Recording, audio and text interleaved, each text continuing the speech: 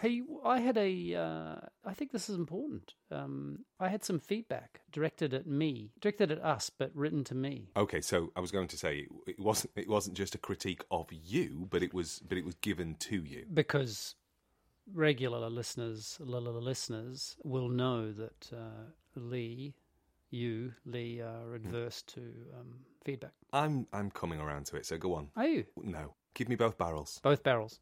So this is from someone called David Corbett. He'll say what's on his mind.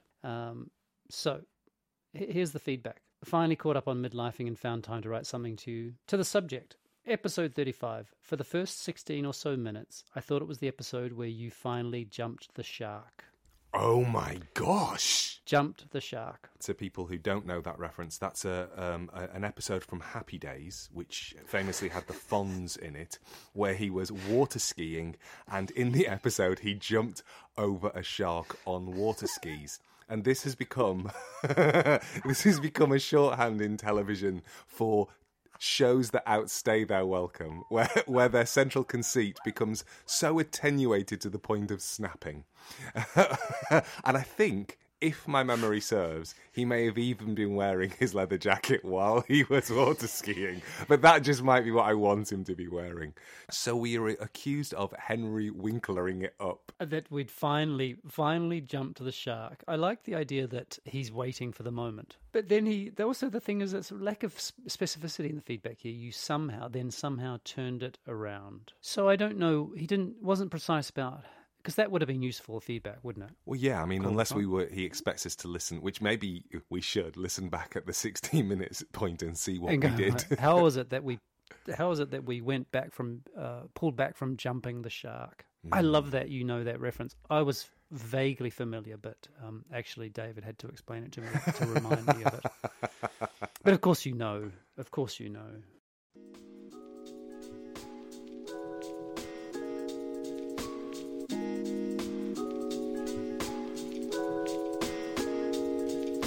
This is a podcast in which two friends have serious conversations about silly things and silly conversations about serious things. I'm Simon Ellis. And I'm Lee Miller. Welcome to Midlifing.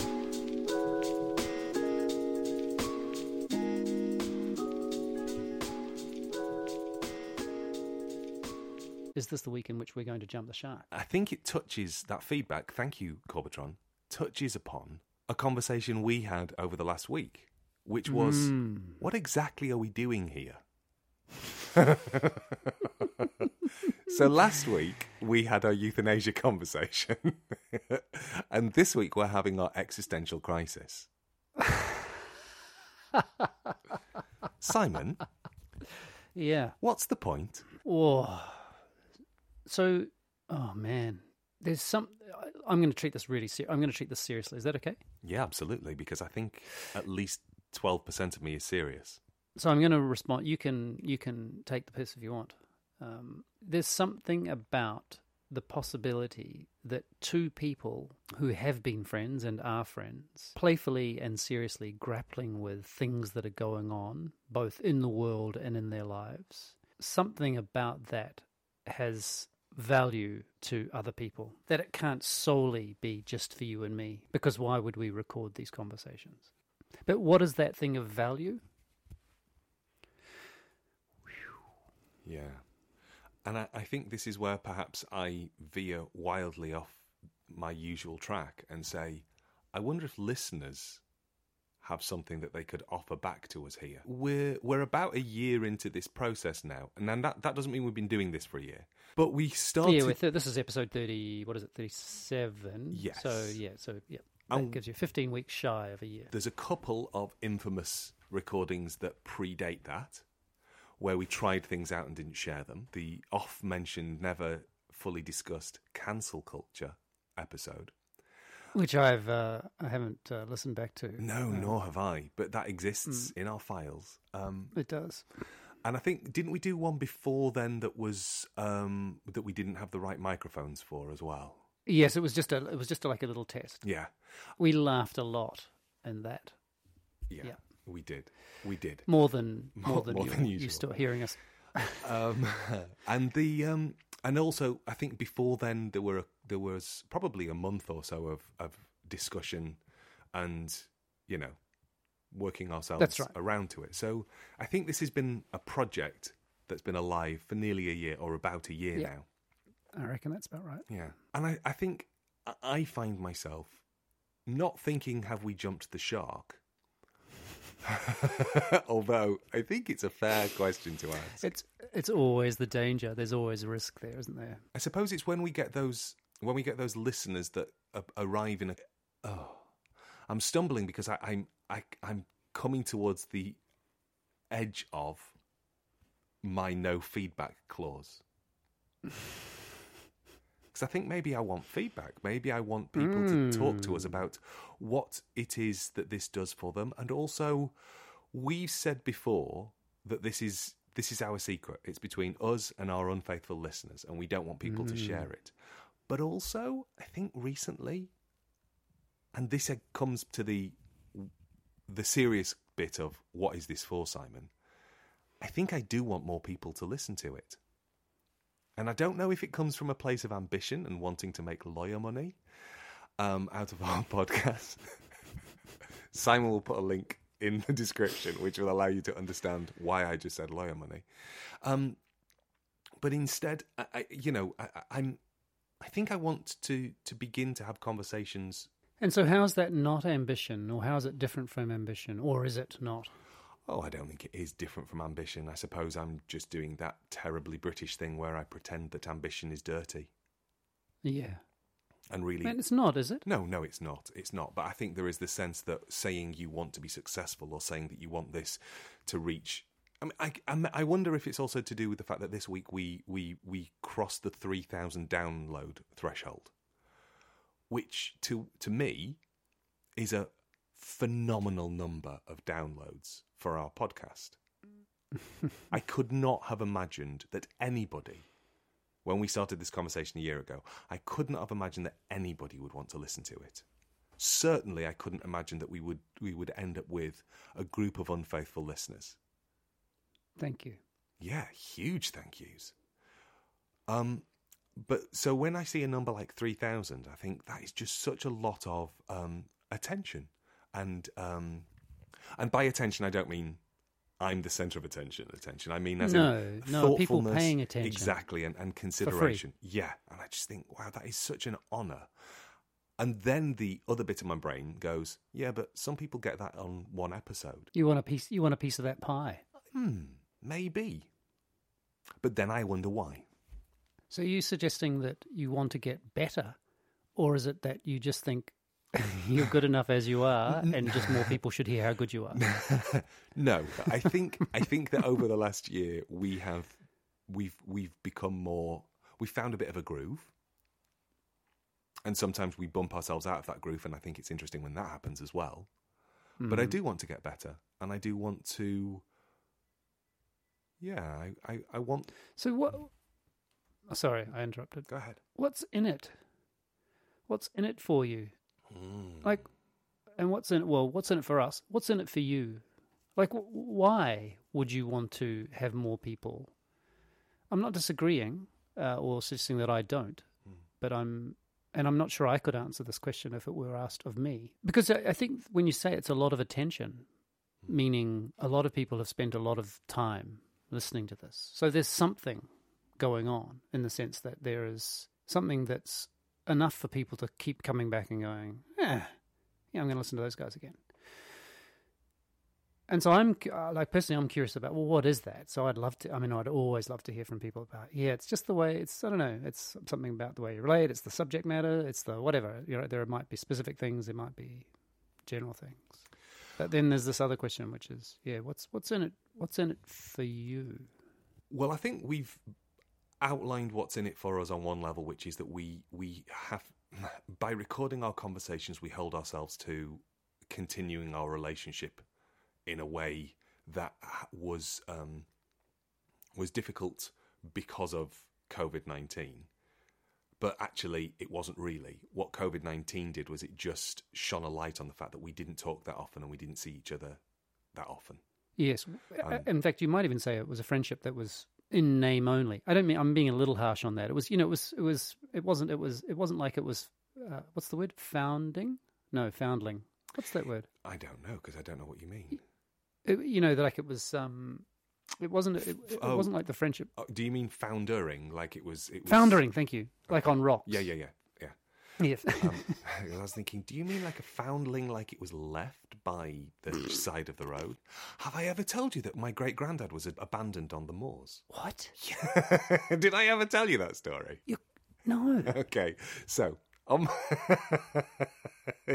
the moors. Yeah, it's a totally true story. So this sounds like it's a Kate Bush song. It feels more like a Catherine Cookson novel, and that's probably because this is in the northeast of England, which is where Who's Catherine Cookson? Catherine Cookson was a romance novelist of some note. I think she wrote. She was definitely big in the 70s and 80s when I was a kid. Like Bodice Ripper type. I think romance. a little bit more working. No, more like I say no, not as in higher, but as in working girl made good. So it's usually a factory girl and stories about privation and overcoming big odds and that sort of stuff. So it's like a metaphor for our podcast. So much not. But my mum's family on her. Let me just try and work this out. Yeah, on her mum's side, they're Portuguese, and they're from Lisbon. But not so many generations away. You couldn't get a European passport. I think for my mum. Oh, it'll be on the father's side, I guess. No, it'll be fine. It's one generation away for my mum. So and you missed by 2. So I missed by 2. So that's no use to. It's no use to us. No use to anyone. Well, frankly, she doesn't care because she's got Portuguese residency anyway, so she's fine. But on her dad's side, it's difficult to know what her provenance is because was it her granddad? Yeah, her granddad was left on the moors, and he was found by a shepherd. So he as a baby, as an actual months old, days old. Oh, yeah. So left to die, basically. Left to die, and he was stuffed in a little crack in between the rocks on the moors, and he was found by a guy called William, and I've forgotten his surname. But when he was taken to the orphanage, he was given the name William as his first name because that was the name of the man who found him, and he was given the name Cragg as his surname because he was stuck in a crag. He was found in a crag. Yeah, so he was called William Cragg. And were there many crags around? I don't know the origin of all crags. I can just tell you that the crags in my family are so named because of the geological formation in which their bodies were stuffed. I have now gone down a cul-de-sac that I've forgotten. I was asking you about what's in it for you. Oh, foundering. That's it, because of rocks. And I got confused about the word foundling because it was like my great-granddad. No, foundering on the rocks. Our friendship was foundering on the rocks. Yeah. Yes, I was saying that it wasn't doing that. No, I think but it also wasn't being fed. No, it was ticking over.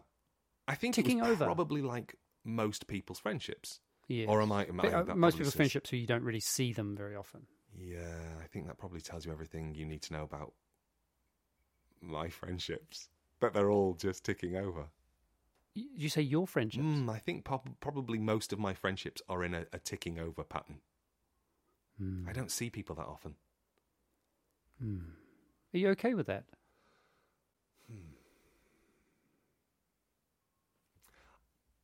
Yes and no.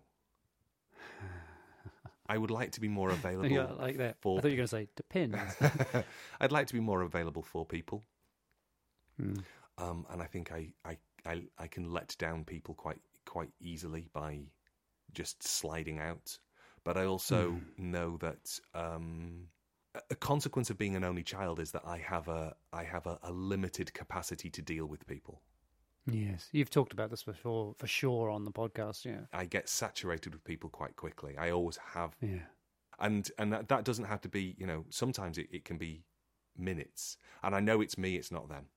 I absolutely know that this is, what in the Dear John letters, exactly that. Yeah.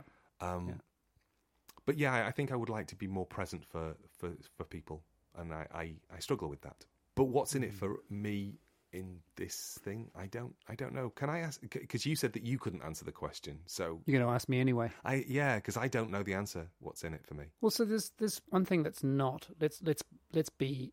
I'm going to say honest in the sense that it's not all of our friendship, right? There are things that we don't put in this podcast, as much as there's which that might not seem likely, because some of the things that we do include, probably some listeners would think, "What? I can't believe they're even talking about that. That's outrageous," for example. So there's a kind of there's a very, I think, carefully edited line. So that's one thing, which is the weird part, and it's in the sense that one of the things I like about it is that I feel like I'm improvising, even though sometimes we might have a theme or things we think we might talk about.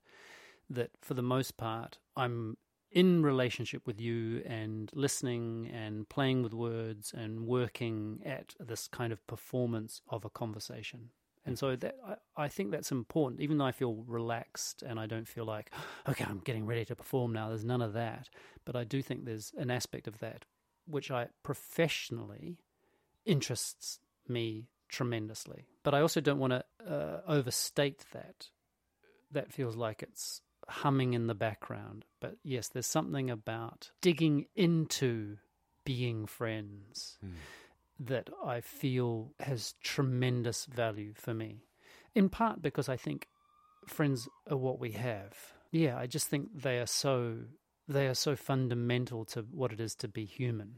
I don't want to, maybe this is a bit over the top, but I've read so much about the nature of friendship in my time, and I just without them. So there's something about digging into the edges, the frustrations, the certainties, the loves, the pleasures, all of those things which seem to me to have tremendous and beautiful value. And there's something which is that I might hope that other people listening to that might get value from that.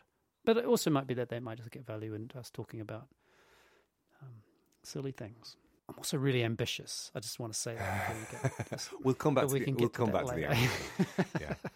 I think there's something really true that what you said about that this is not the only element of our relationship.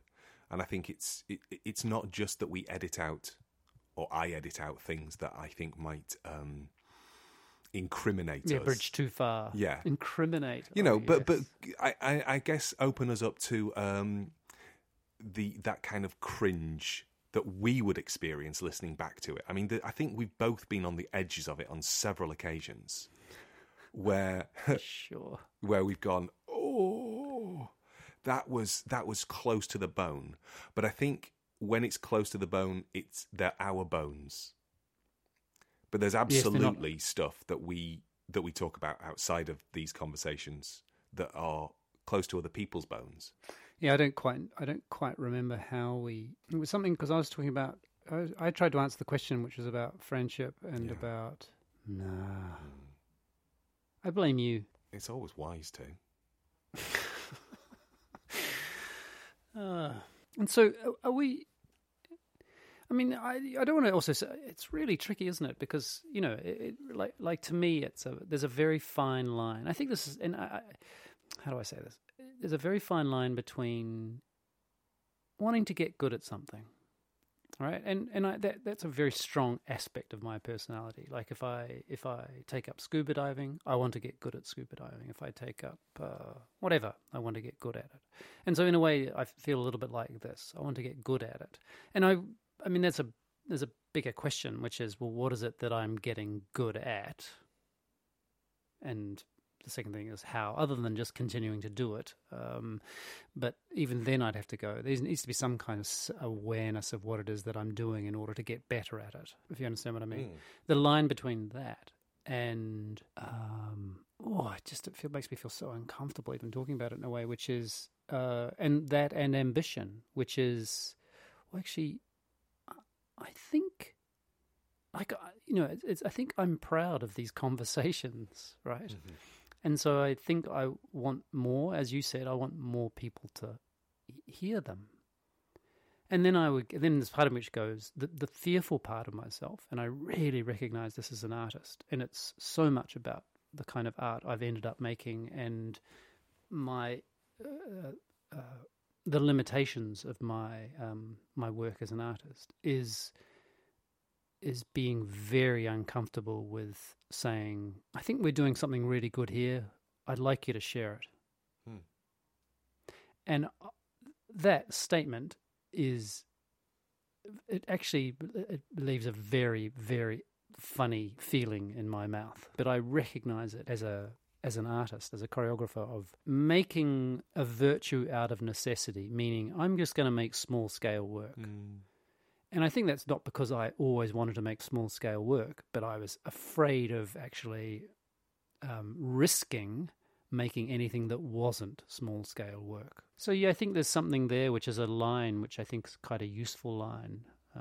But then, I think this question of, well, what is it that people are getting from these conversations? And I would love to, like you, I think I would really love, really encourage people to write in and say, yeah, it's just this. There's something about this that you're doing that, or it's, or even it's just a particular episode where you go, this is when you really hit it. I'd really be interested in that. And I think that's just because and it's not because I feel like I'm floundering in the dark. It's more that I think there's real value in going, oh, wow, this is where I thought I was, and that's where you think I am. And that to me is just a really, it's useful.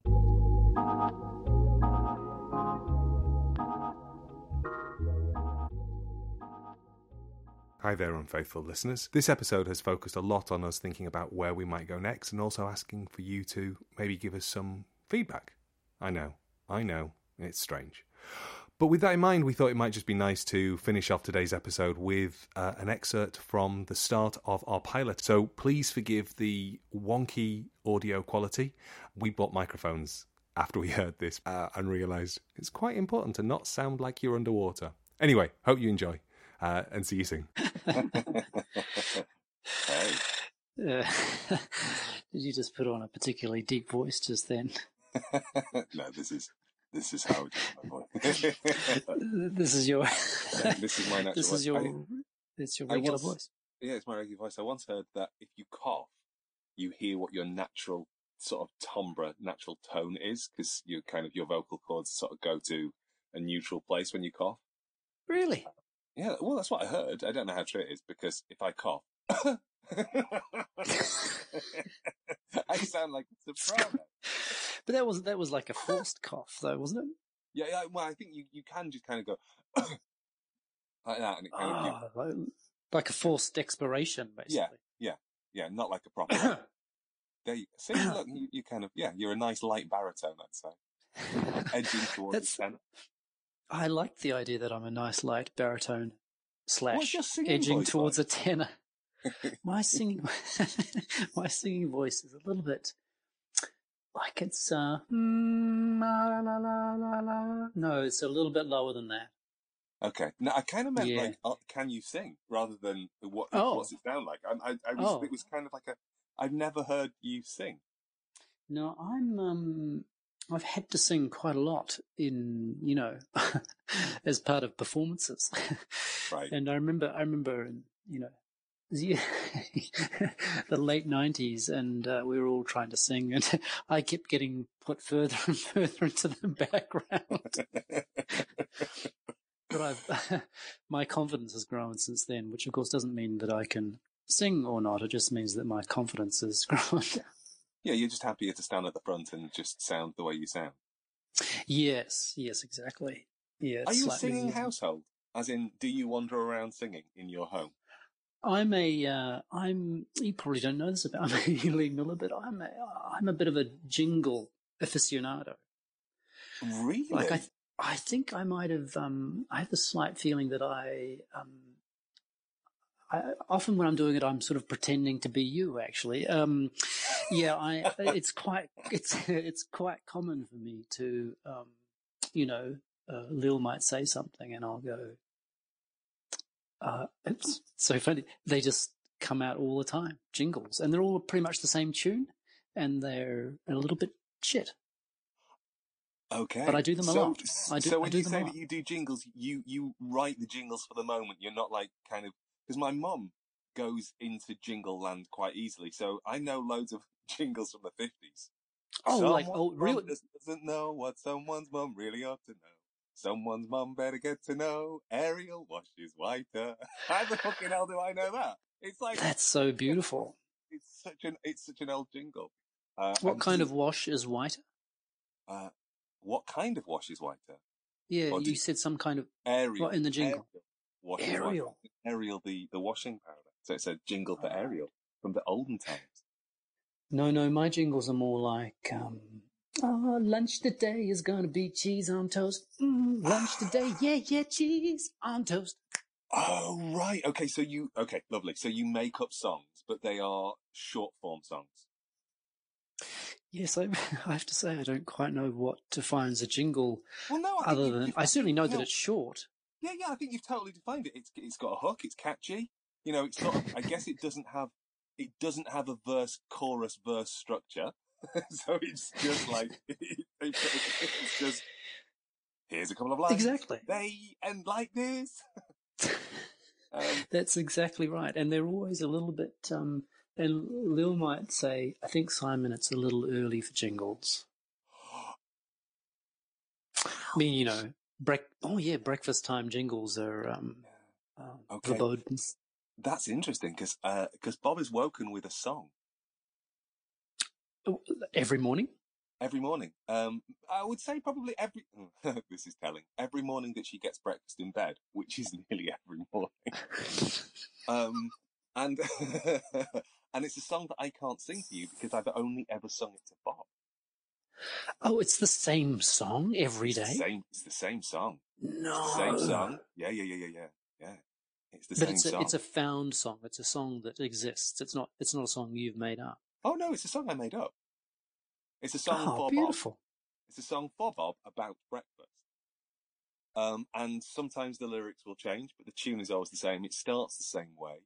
But yeah, it will depend on what's being served. So there might you mean part of the song is the menu. Part of the song might be menu specific. Not always. Sometimes it's weather specific. Sometimes it's whether or not Jeffrey did a big poo specific. It's those kinds of. It's informational in a variety of ways. Yeah, and Jeffrey's your 18-year-old son, right? Jeffrey's my father-in-law.